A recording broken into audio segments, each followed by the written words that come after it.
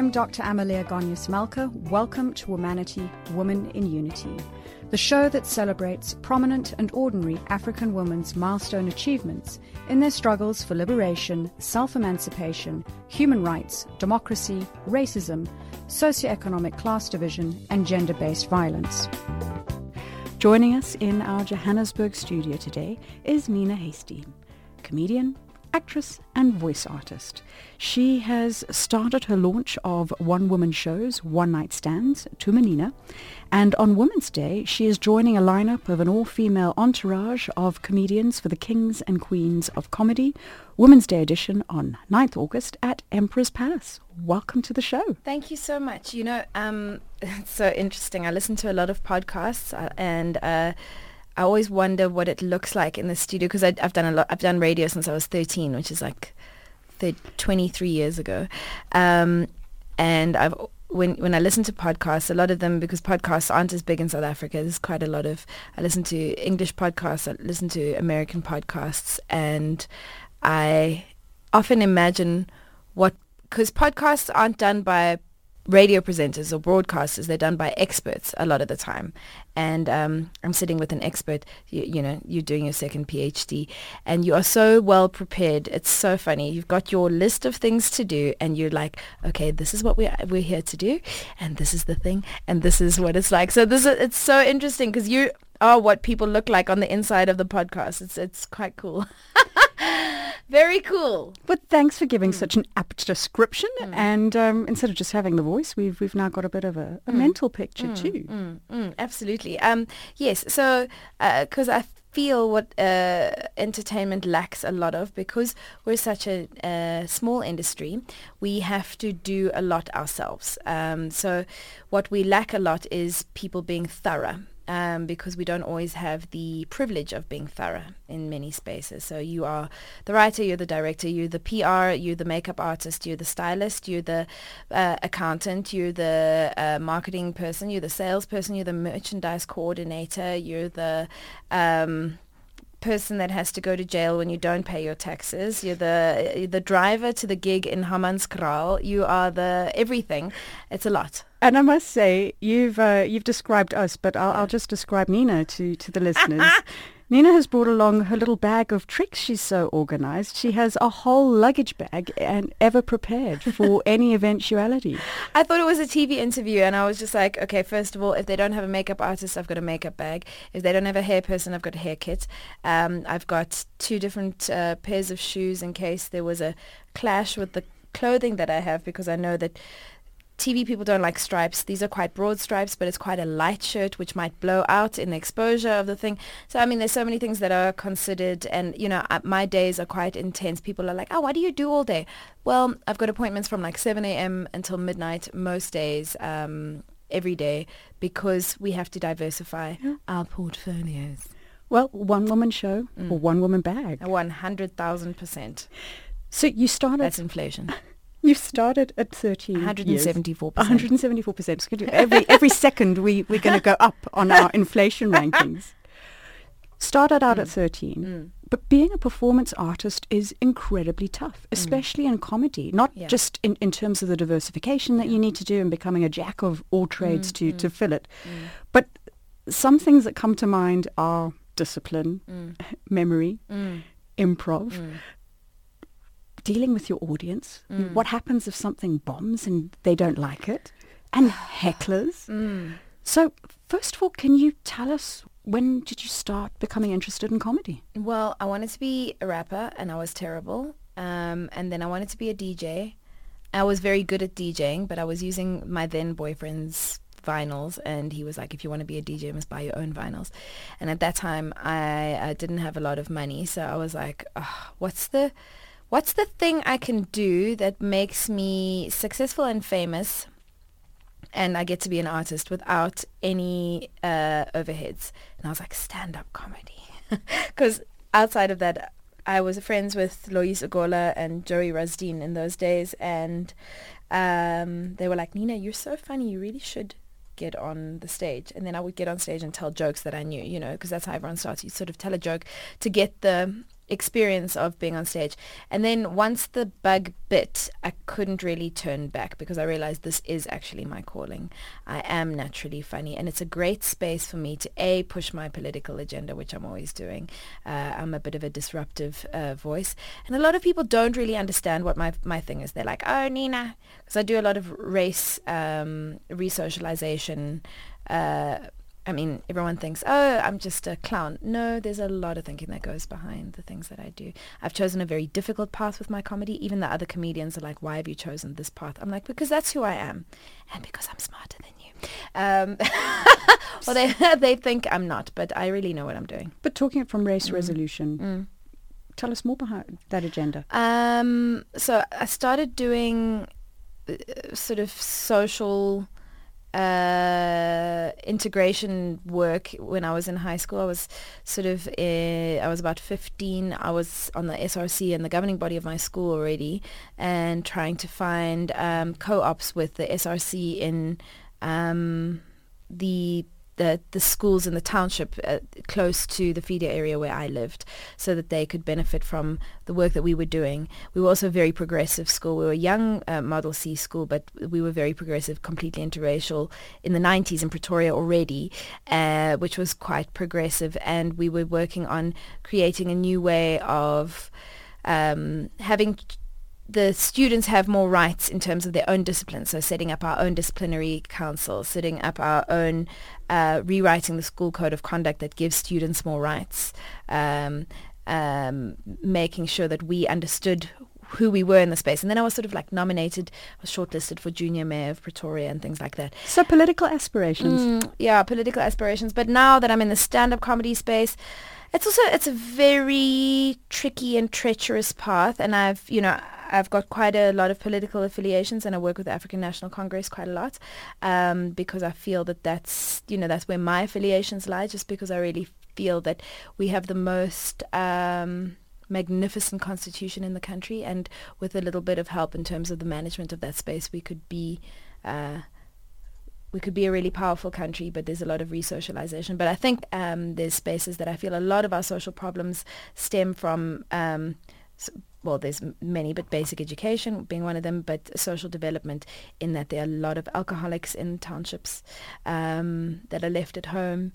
The knock-on effect of alcoholism in homes, absent parents, children left alone with people that have got no social training, a lot of sexual abuse. So having been a victim of all of these things, it's something that's very real to me. So, I use stand-up comedy and it's all funny, ha-ha, but at the end of the day, I have a very specific thing that I want to do to resocialize this country. And comedy puts across, for me, really poignant points. Whoever is delivering the message that makes people think about things in a different way. It may come across as tongue-in-cheek, but it's struck a note and resonates. Absolutely. And the best way to kind of make changes to ridicule the thing enough for the thing to want to change itself. So I often use myself as... I was struggling for a long time. So in my stand-up comedy delivery, I would be quite self-righteous. Because I was still learning, because you can do comedy for 15 years and then one day all of a sudden something clicks. So I was learning how to be less self-righteous in my comedy and talking at people, as opposed to using myself as the comedic martyr and going, look what I did, look how I do this wrong, look at me, I'm a fool. And then by making myself the fool, you win by seeing the fool in yourself. Yeah, so it's personified and it's storytelling, and we're better than from a place of authenticity. You've grown through your career. You're now headlining acts. What does it take to get to the top of the game? And more importantly, how to stay there? I think I really enjoy floating just underneath the radar. So I like being underestimated. I think it's one of my most... powerful tools, and I learned this from karate. I did karate for many years, and people can't prepare for you if they don't even think that you are a worthy competitor. So people often overlook me.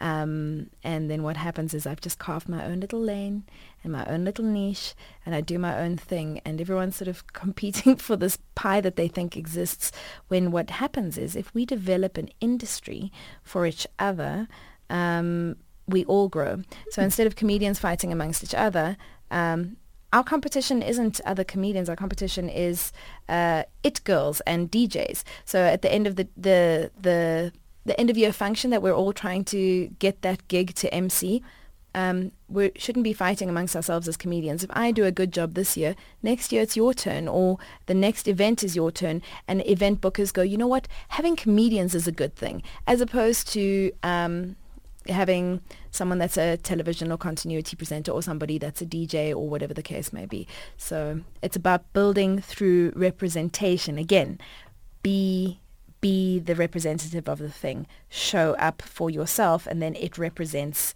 you and other people that do the thing. Well, that's such a conscious development, not just for you as an individual, but also for the industry. What steps, measures? I call other comedians out on their nonsense. I phone them. I'm like, listen, you were late for this event. Now someone's never going to use us again. You were drunk at an interview. Now people are like, we don't want to work with comedians. When you're out there, you're not just representing yourself, you're representing comedy. Do better. Don't book up-and-coming acts at established events. Put up-and-coming acts as support acts. I found there was a club in Sandton, a very sort of well put-together venue, and they were putting brand new acts who were problematic, misogynistic, etc., etc. And I phoned the venue and I said, please may I facilitate booking better acts, because I think it'll be better for comedy as a rule. I sat down with the promoter and I said, this is what you're doing more harm.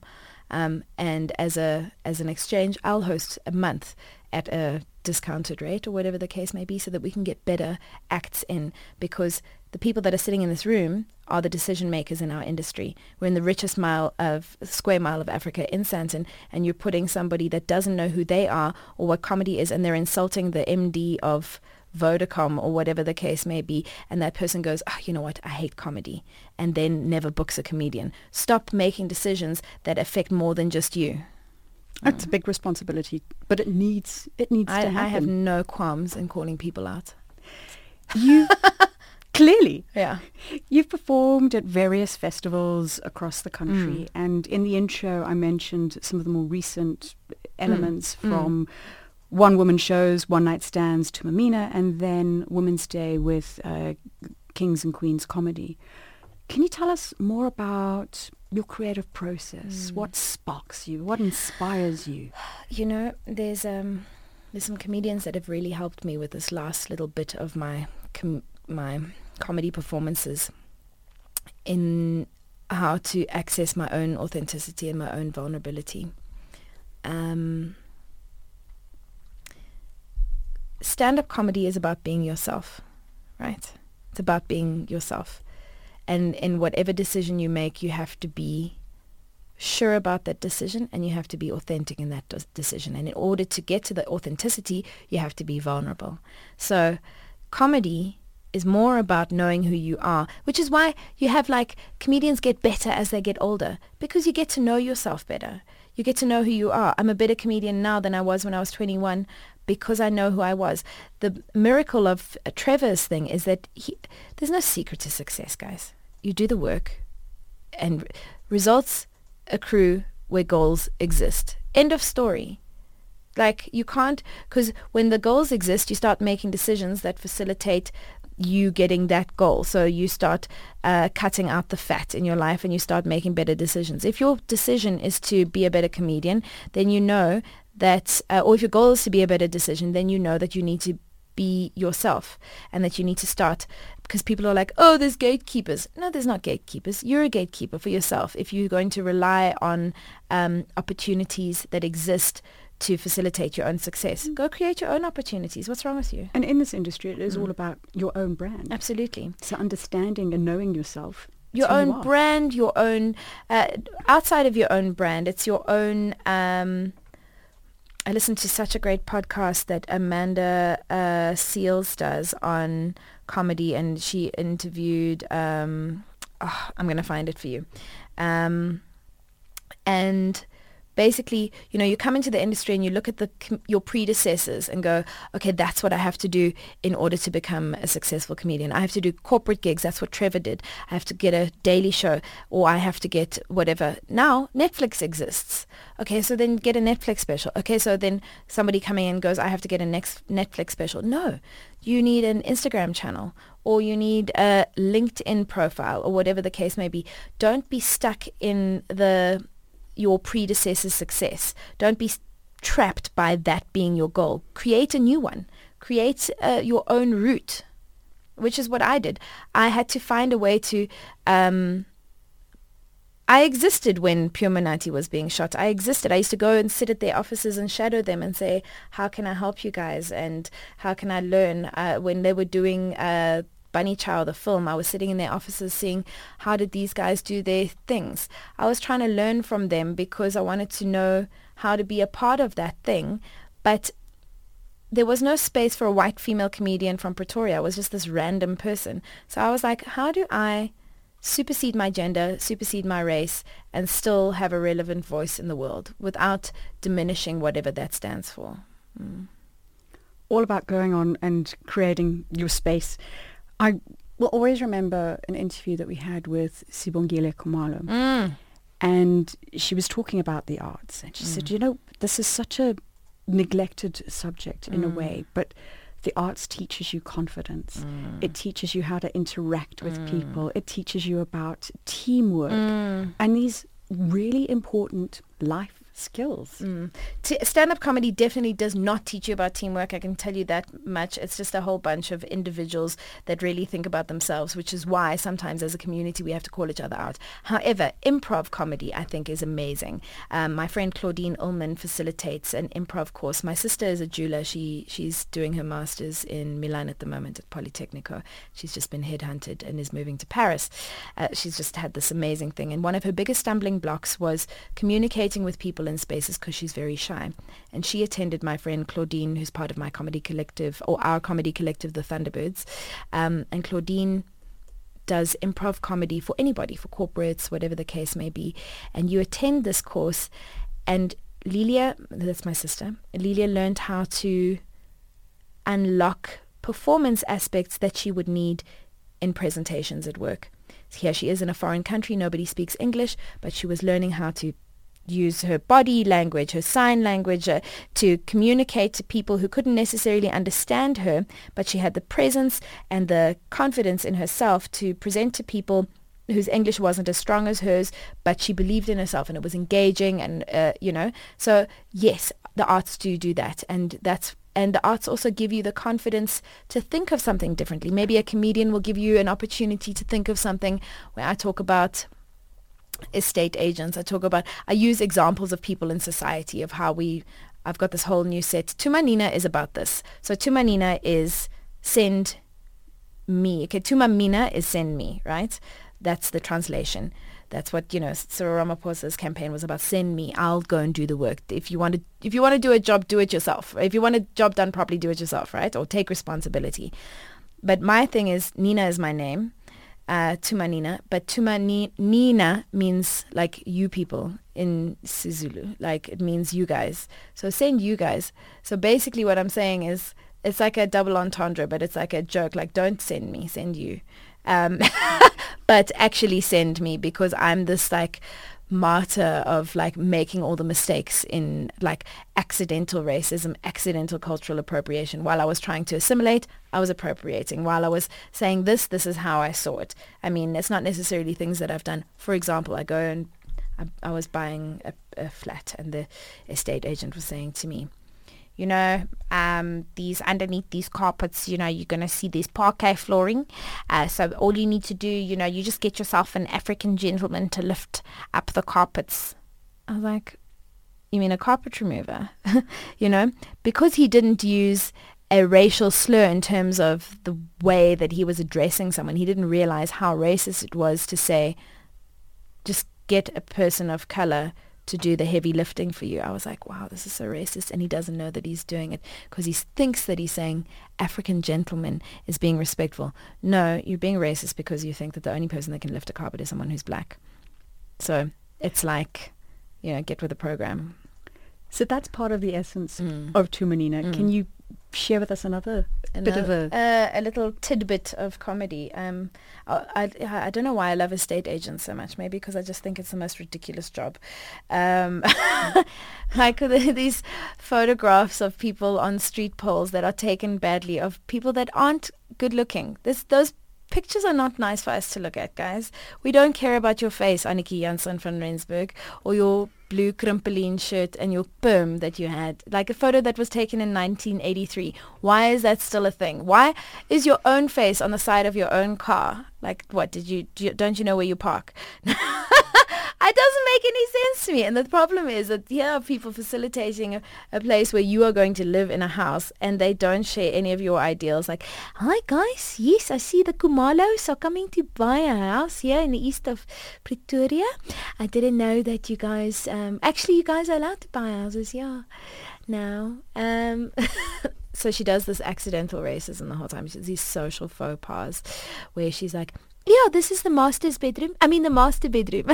We don't say that anymore.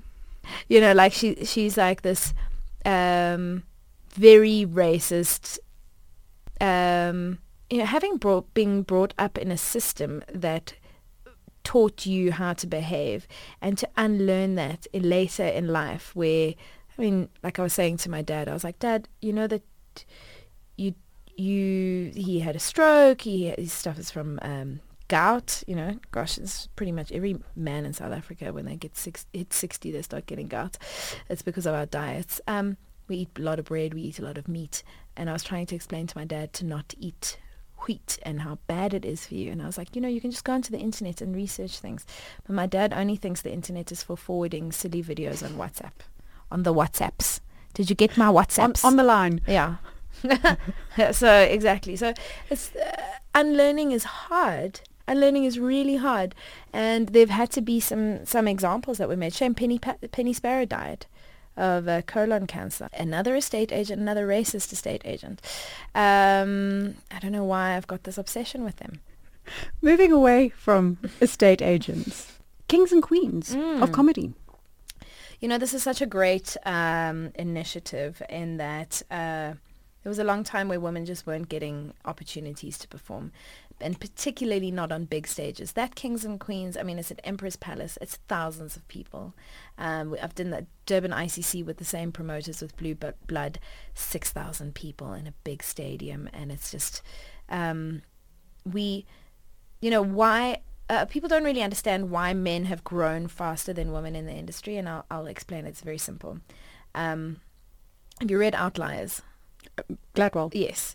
So, it's about the initial opportunity. So male and female comedians get the same space. Sometimes they'll get a headline spot at a comedy club, which allows them to practice and to be better with higher stakes very early on in their career. They get the next gig, which is at a bigger event. This was like the Beatles. Exactly. So you get a bigger stage, a better opportunity, and in that you get better. You literally get the opportunities to be better faster. So my career took a little bit longer because it took me longer to get the stadium gigs, the big gigs, the TV gigs, things like that, even though I started at the same time as other people.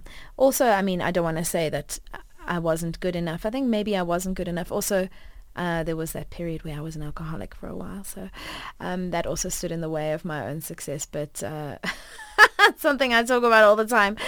And I just wasn't good at being poor. I was terrible. I lost everything and I had to start my life all over again.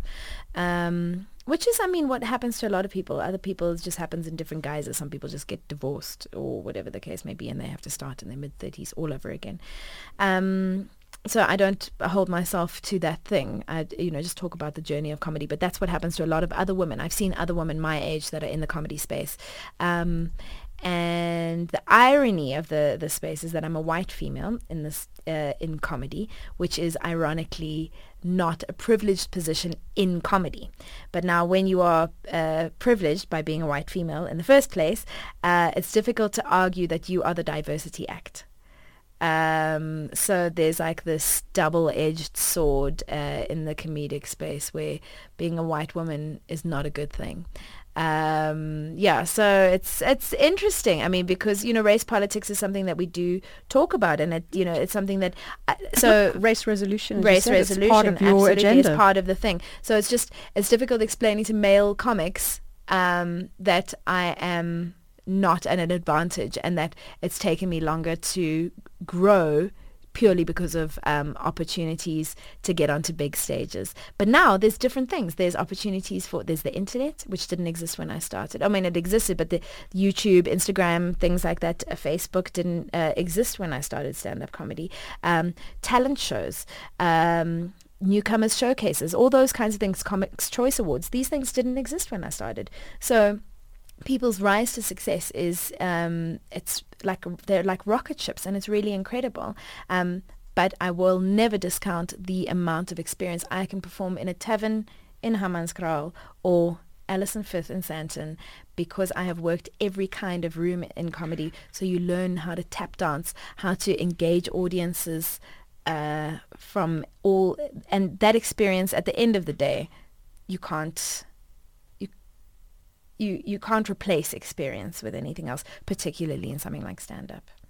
So being a disadvantaged, privileged woman, interesting, double entendres all around. You've explained the whole aspect in terms of the lag of getting women to the top of the comedy space. But besides that, do you find any other issues in disparities? So from a pay point of view? Not only that, let's just talk about the logistics of the thing. Women traveling at night to dodgy clubs by themselves is dangerous. I had a situation years ago where I'd been at a comedy gig and I got a lift home with a male comic. And, I only remembered this recently because obviously a lot of the trauma I blacked out. And this male comic had given me a lift home, and I sort of came to, and he had put my hand in his pants when I woke up in the car. But he'd offered me the lift home, so there was like the sexual violence that happens in those spaces. And it should be a trusted space. It should be a trusted space because we're friends, colleagues. We're colleagues. So there's moments like that. There's you're driving to, or if you don't have a car, because I didn't have a car for many years, and a lot of women don't have cars. How do you get transport to? So I used to catch taxis from Pretoria, try and get a gig in Joburg, then it's late at night, so you don't always have an opportunity. Sometimes you try and find a place to sleep over so that so you're often sleeping at male comics' houses, couches, things like that, just to get an opportunity to perform. And that puts you at risk a lot of the time. So, and then even now, I have a car, I have all of those things, but I'm leaving a comedy club in Braamfontein at midnight, and I have to go through 17 Nyaupe boys before I get to my car with those are like crazy people on drugs that are homeless and that are desperate and that will possibly hurt you and attack you, So it's like, okay, Nyaupe boys is... I don't know if it's a racial slur. I know that it's not a nice word to say, but even the cops use those terms. So it's people that take Nyaupe, and mostly men. I've never seen a Nyaupe girl. Yeah.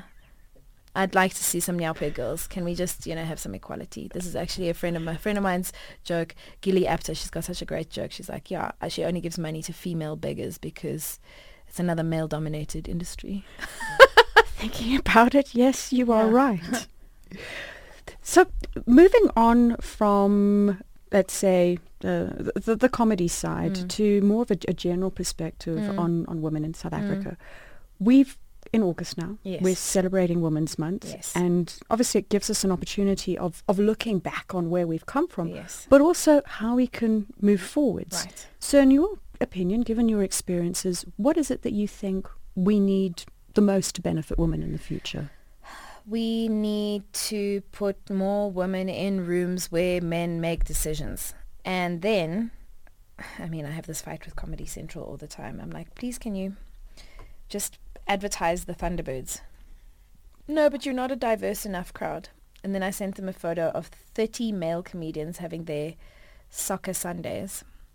And that's us three little girls who are trying to do a comedy night, and they're like, no, you're not diverse enough. I'm like, are you actually joking? So stop thinking that diversity means, well, maybe look at the industry itself, look at each thing and see what diversity means.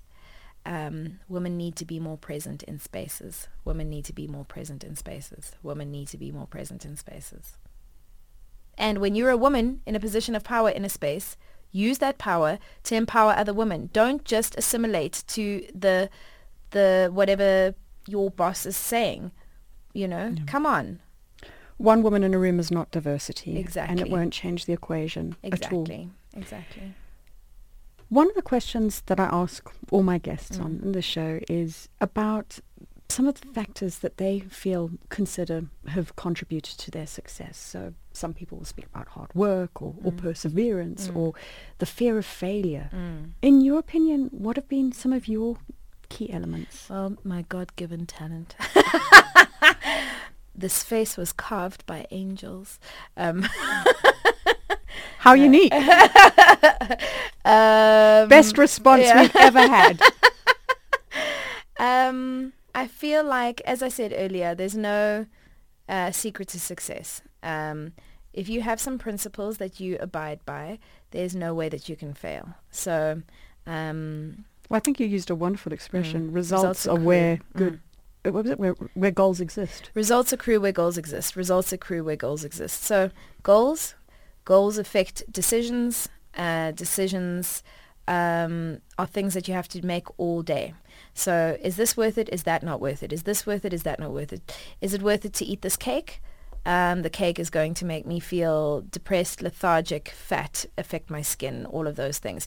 Okay, cool. So I'm not going to do those because I want to feel good. When I feel good, I make better decisions for myself so that I can perform my show. I'm also going to fit into my clothes so I can perform better for my show. My skin is also going to look good so that I can perform better on the television show, which takes less stress out of me being in the makeup room, which takes less stress out of my performance later. All decisions affect your performance. Well, we won't offer you that cake then. Don't give me any cake. I'm allergic. What would you say growing up were some of the pivotal moments in your life? Sport defined me. I threw myself into everything. I was actually very good at everything, which was a gift and a curse, because it made it difficult for me to decide what to do. And then I had a nervous breakdown when I was 17. It was a bit early to have my first breakdown. Control-Alt-Delete. Yeah. I was supposed to study physics. I was very good at science at school. I loved science. I actually wanted to study like rocket science. And I was like, I'm not a rocket scientist. There's this great David Mitchell sketch where this guy's like, oh, it's not brain surgery. And then this guy walks into the room and he's like, oh, it's not exactly rocket science. Anyway, so... I've seen it. It was very funny. Exactly. So... yeah, I have the aptitude to do something quite scientific, but I think comedy is quite scientific. I think it's a science of people. Essentially, it's sort of if anthropology, sociology, and drugs had a baby, you'd have stand-up it would be called comedy. Yeah. Yeah, I think it's self-awareness, awareness of others, the science of understanding the balance between yourself and all of those things. So I think the defining moments, I think it's a culmination of many moments. So I was a world champion in karate. I was, I was lead in the musical. I was head of the SOC. I was this. I did so many things. Academically, I was very strong. I went to the school for gifted children after school. So I did all of these things that empowered me and made me gave me all the tools. But I didn't know what my passion was just yet. And comedy is still not my only passion. I think, and I think it's maybe clear that my responsibility, because everyone's like, oh, you're going to go overseas and be like Trevor. And I'm like, no, my responsibility is to South Africa. I love my country. I'm exceptionally patriotic. I love my country and I feel like my country needs me. And there's woke Twitter that are also problematic. They're like, oh, Nina, you're problematic. I'm like, okay, let's have this conversation to the end. Okay. First of all, you're 12. All right, so let's just see. Okay, this is going to sound patronizing and nasty, but that's a forum where people don't have all the information and they bully you. On a whole, used to be 140 and now it's 280 yeah. characters. Yeah. Let's have an in-depth Let's have engagement. an in-depth engagement, and people are nasty, and so I don't engage on anything political on Twitter. I just go, oh, this is a lovely thing. I only say positive things on Twitter, and that way you don't open yourself up to any sort of negative conversations. Now, lastly, because we are running out of time. Sorry, I could talk for 5 hours. It's your job. In closing our conversation today, we are in Women's Month. Please, can you share a few words of inspiration? Watinta bafazi, watinta mbogoto. You strike a woman, you strike a rock. We're very strong. Don't ever doubt your own strength. Don't ever doubt your ability to hold all the people around you together. If you're a mother and you don't have a job and you think that that's not enough, that you're not contributing to society enough, there are some phenomenal women that hold together 5, 6, 7, 8, 9, 10 people around them, and that is a massive contribution to society. Women are doing much more. Women are like ducks. We're just floating around looking beautiful, but underneath that water those little legs are moving, and we're often doing a lot more than what we look like we're doing at face value. So be proud of yourself. Forgive yourself. Forgive yourself, whatever it is. Forgive yourself for being late for 5 minutes. Forgive yourself for forgetting that your child had hockey practice. Forgive yourself for not finishing that one degree that you wanted to do. Forgive yourself, because once you've forgiven yourself, you can make the next best decision. Thank you very much. I think that's almost echoing the Tumamina and Tumanina points there. Thank you so much for joining us Thanks today. for having me. I hope I was funny enough. I know I got quite serious. And well, wishing everyone a happy Women's Day. Happy Women's Day. Take the day off. You have been listening to Womanity, Woman in Unity on Channel Africa, The African Perspective. And we have been talking to Nina Hastie, comedian, actress, and voice artist.